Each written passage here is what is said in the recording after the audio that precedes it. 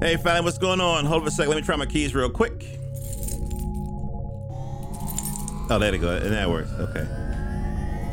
Hey, family, I'm about to get into this interview. If you know anything about Jonathan Soul, I talk to sci-fi writers, comic book creators from the African community worldwide. So sit back and relax.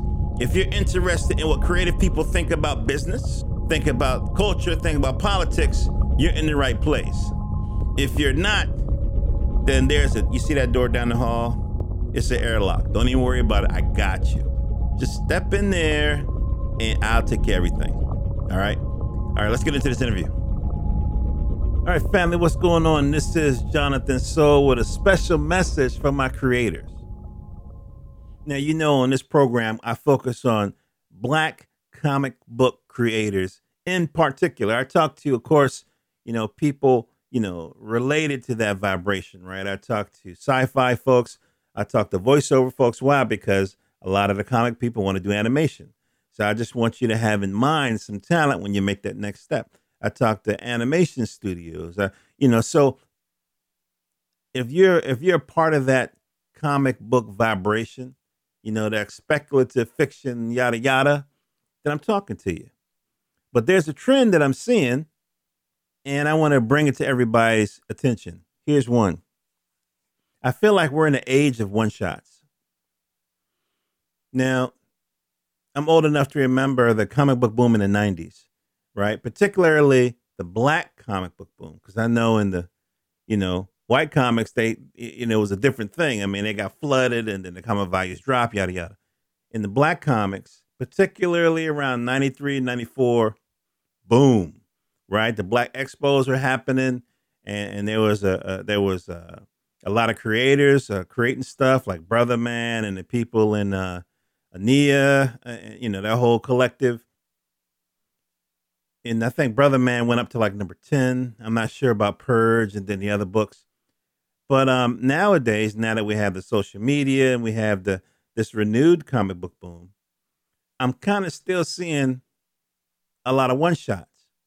And it's not like they do a book and then they're done. It seems like some of them do a book, and then some of my, brothers and sisters, they jump on another property or something, which is fine. That's the way you feel led. That's fine.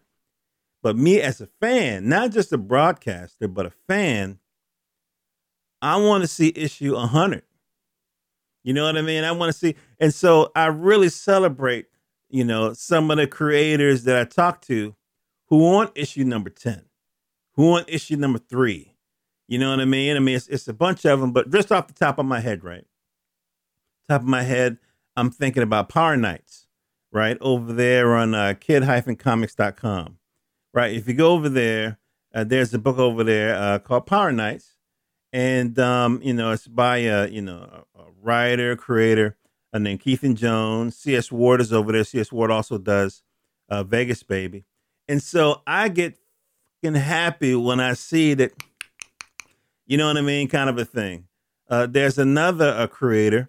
I just actually bought some physical books from him just now. And he does the book called Maroon. I bought all of his books just now, 1 to 10. 1 to 6, I bought digital from my man Derek Lipscomb, and of course, part of his team is the Coles. And so I just bought 8, 9, and 10 physical. He has a compilation book, like a trade, but the cover of issue 8 is off the fucking chain, and I had to get that in print. Yeah, issue number 8. He got like this hammer on fire. This is off the chain. I'm thinking, okay, well, why are people, doing one shot and then boom? I don't think that people start out that way. I could be wrong. And so I'm thinking, well, maybe it's a thing of finance, right? Because I'm seeing a lot of people having to do Kickstarters when they do these books. And so the first thing, since I'm observing, I'm talking to everybody, I'm like, well, I know it's expensive to print. Some people, they print in America. Some people, they go overseas. But I'm sure webcomics is cheaper than print no matter where you go. And there's a lot of creators out there who are doing webcomics first, right? One of the creators I talked to was Newton Lenovois over at DreamFuryComics.com, and he has this comic book series called Crescent City Monsters. And as a matter of fact, I got I got 3 copies, boom, boom, boom, and a couple posters uh, of the book. Now, but this started out, I don't know if it might have been a year or whatever. It started out as a webcomic. I go there one week and it might be, 5, 6 pages up. I'll go there, another week, couple weeks later, and there'll be 10. And, slowly he was kind of building not only the content, but he was developing that fan base. And so I think that that's something that, could be beneficial to some folks instead of just going straight to a Kickstarter kind of a thing. Let's listen to a quick snippet of my conversation with Newton Lenovois, Dream Fury Comics, about this webcomic in print. Let's listen. Yeah, You know what I mean? So you got your comic, and ladies and gentlemen, we're talking about a terrific comic. You go over to DreamFuryComics.com, DreamFuryComics.com, and there's this story that he's breaking out called Crescent City Monsters. It's a webcomic, off the chain, Newton Lenovois and Giancarlo Banal. Now, is this brother from the Philippines your artist? Yeah. How'd you guess? The last name, and you're the second artist, second writer who tapped the brother from the Philippines. I was like, okay, all right, man. I see what y'all doing. So, so tell me why your comic is set in like Jim Crow era Deep South. Oh, that's a good question. So, it's set in that because when I originally started, I wanted an environment that had like a lot of friction, right? Okay. So I was like, what better environment than the civil rights era, right? Of that time. So it's like that layer of friction I thought would help the story, help actually build a little bit more layering in terms of the environment and what's going on. Yeah, man. I mean, there was one panel when the police was pulling up behind your protagonist on a motorcycle, and I started to get stressed. You know what I mean? I was like, where is this coming from? I know that some people, they definitely want, the print and everything, and that's cool. But let me just drop another bug in your ear because, of course, a lot of the audience is going to be younger people, right? Now, for some of us, the parents may be buying the comics for the kids. But you got to remember, a lot of these kids, when they buy stuff on their own, they're doing it digital first. Okay? Let's listen to a little bit of my conversation with Frederick Jones from Saturday AM. It's a manga company, and he's telling me how a lot of his audience, that early teens, 20-something, are just going straight to digital. He does print, but primarily his content is digital. Let's listen. I mean, is there a preference amongst your audience for digital or paper or both or what? Both. I think that because our audience is progressively younger, because our secondary demographic is 13 to 17. So, I mean, we obviously have tranches, right? Okay. Our primary demo is 18 to 24. Our secondary is 13 to 17. So what happens with that? Well, these are people, like I said, who are 20 years younger than me. So instantly, they are digital, right? They are mostly digital. They're born with an iPhone in their hand, I think, is what's happening. That's exactly right. Right. In fact, I can't tell how many young people come up to us at trade shows and they'll say to us, they'll be like, "Oh yeah, man, I read your comic book on my phone." I'm like, I don't even know, like, bruh, the amount of glasses I would need to do that is unbelievable. I'm like, you are definitely young, son. You could not get me to read on my phone. So yeah, but what we find, to answer your question, is both. It's both. They like digital, but then when we have the book collected physically, and I have to be honest with you, Jonathan, and I want to say this very directly. This is something that surprised me, and it's something that I find very rewarding. It's something that makes me hopeful, because what it means then is that these young people, when we started the company, Jonathan, people laughed. They were like, "Man, you ain't gonna get these kids to pay for a subscription. You crazy? These kids steal content. They're not paying for a subscription." I mean, I heard it from everybody. We got picked on so many different things. And what that tells me, what you just asked, is when I saw that it was both, is that these kids do have an appreciation for physical. They do have an appreciation for buying stuff, for earning it, saving the money, buying it, and then keeping it as part of their collection. Yeah. But you have to build that in them. So the fact that we have a subscription, even though it's low cost, the fact we have a subscription begins to train them into appreciating that, look, I got to pay for this content, but I'm paying for it. It's easy for me to do. It's not a lot. It's the cost of a Starbucks coffee. It's the cost of a Happy Meal. So they can look at it that way. They do it. They get the content in. And then a series that they particularly like, then they're able to then buy the book, and they feel like they've accomplished something. And that is amazing. That's what we're looking for. It's a wonderful experience to read something on your phone or on your tablet.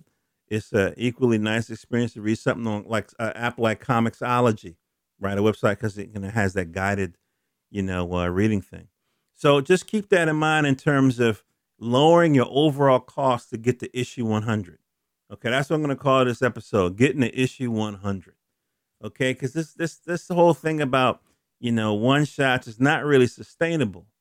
I know we got a lot of tremendous ideas and stuff, but for us to move into like the 90s, 93 was, 30 years ago, 20 years ago, whatever it was.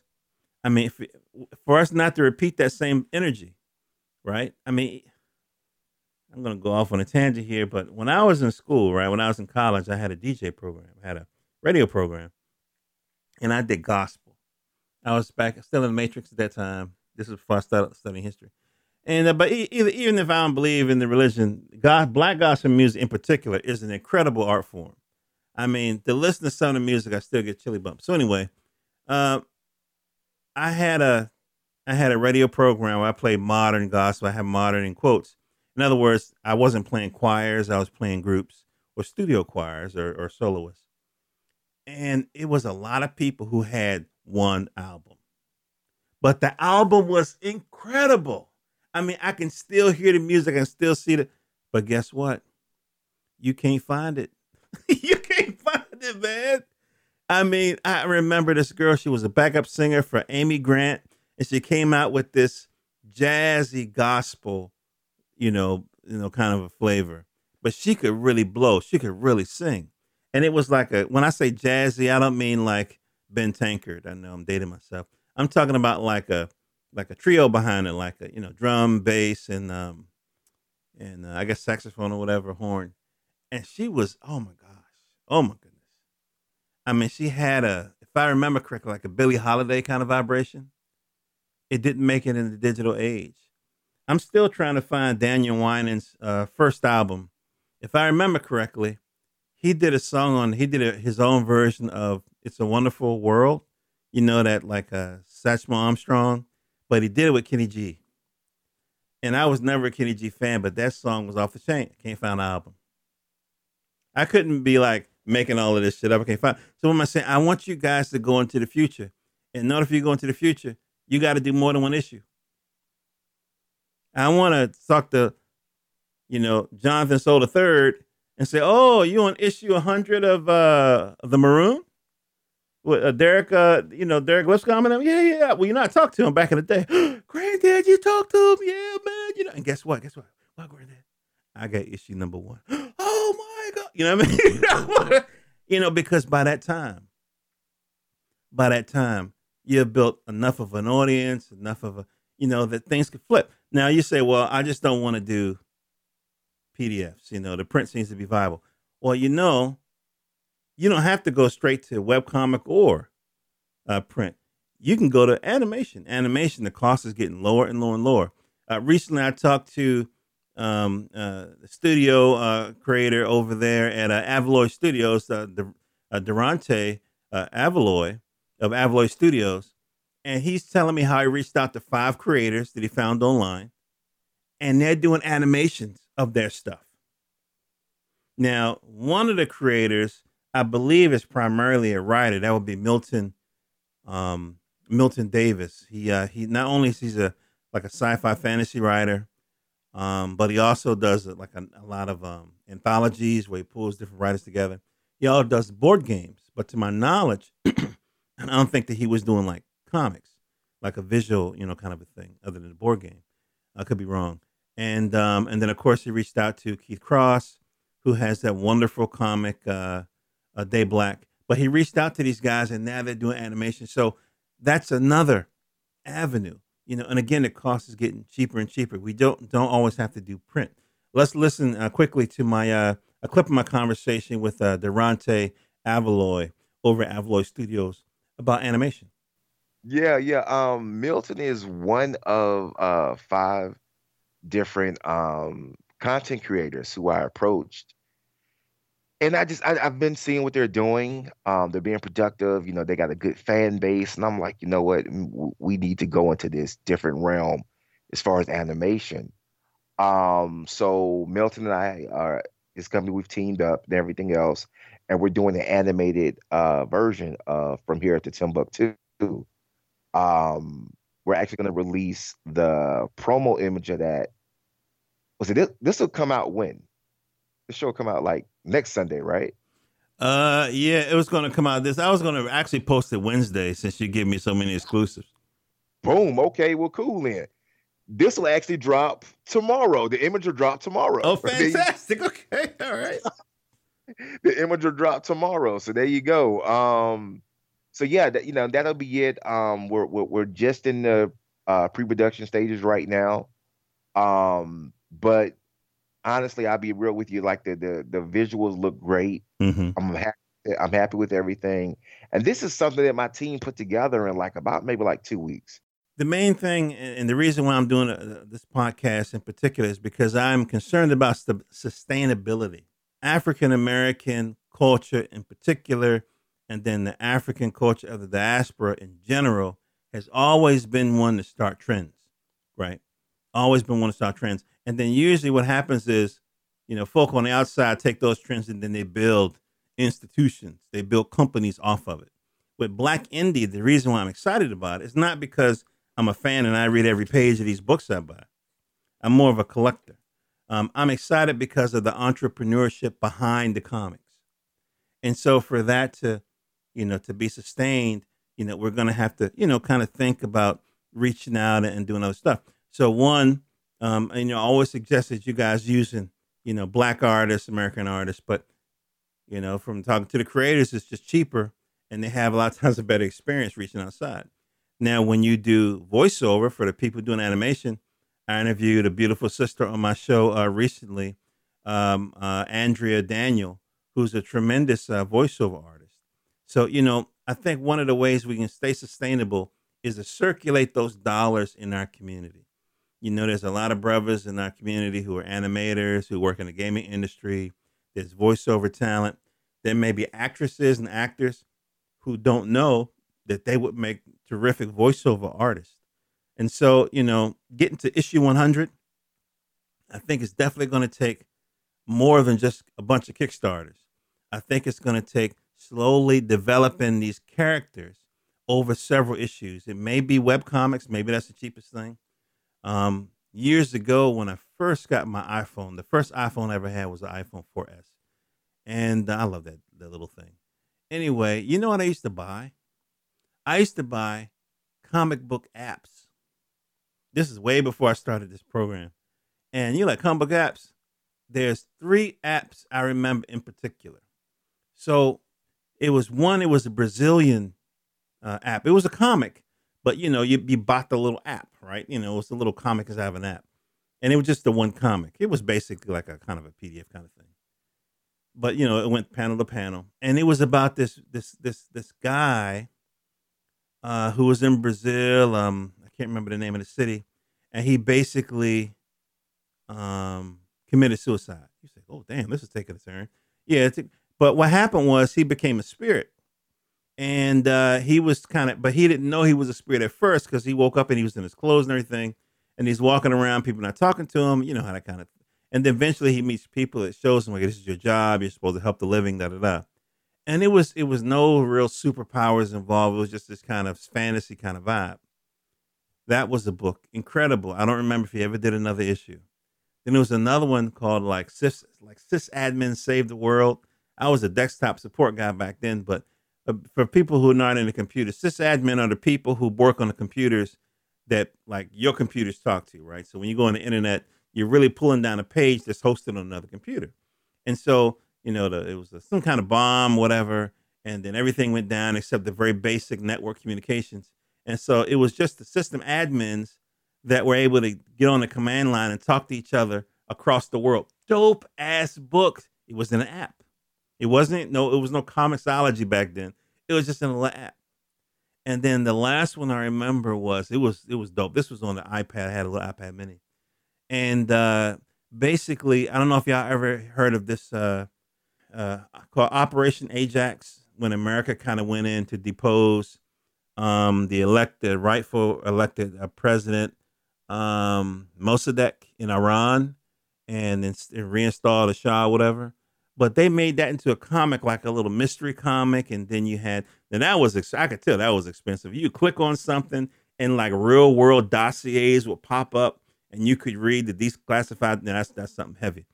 But there are other ways, is my point, of delivering issue number 2, issue number 3, issue number 4, issue number 5. I don't know if profit sharing is a thing that you guys can negotiate with an artist, to bring the cost down, profit sharing, webcomics. I mean, there's a lot of creative ways. I just don't want us to kind of get stuck in print, even though it's cool, you know what I mean? But because that sustainability to me is more important than, I'd rather have issue 100 of the same character so I can see character arcs and I can see world building. I listen to Star Wars books a lot. I don't know if it's too much, but a lot. And the thing that I'm so amazed at, with all of these different writers, they're contributing to this world that Lucas kind of started. And I can see that with, I can see that with Crescent City Monsters, right? Going through these books I just happen to have on my desk. I can see that with Void Beast, right? I can see that, but we got to get past issue number 1. You follow me? We got to get past issue number 1. So before I start repeating myself, let me just say I'm proud of everything that you guys are doing. I think you're bringing light to the world. I think when a little African-American kid or Jamaican kid or whatever, or a white kid or whatever, they see these books and their face light up because it's something new or something different. It's a black person, you know what I mean? It's not a sidekick. It's not blind or crippled or whatever, but he's an agent of change, right? He's a prime mover. I think that's very important. And I also think it's important that these guys and gals have full and complete character arcs. And then they have a world that you guys build around them. You know what I mean? And you can't do that with one book. You can't do that with one shot. You can't do that with a new character, a new comic book every year. And, it's not sustainable. And for us not to repeat, some of the challenges that we had in the 90s, we're going to have to focus on things that support sustainability. All right? That's just a word from a fan. I'm not talking shit. I buy your books. I support your Kickstarters. I'm not talking shit. Okay? So it's important because I want my grandkids to be able to buy issue 100 from you guys and gals. All right? All right. Love you guys. This is Jonathan Soul. And stay tuned for this message. All right, family, we're almost out of here. Just want y'all to take a moment to support the podcast. I want you to do 2 things, just 2. 1, I want you to share the podcast on all your social media. Then I want you to go over to Amazon.com and pick up my ebook, Malcolm Mars. It's a sci-fi novel I wrote about 3 brothers who take their families to Mars to build a whole new scene. All right, Malcolm Mars by Jonathan Soul.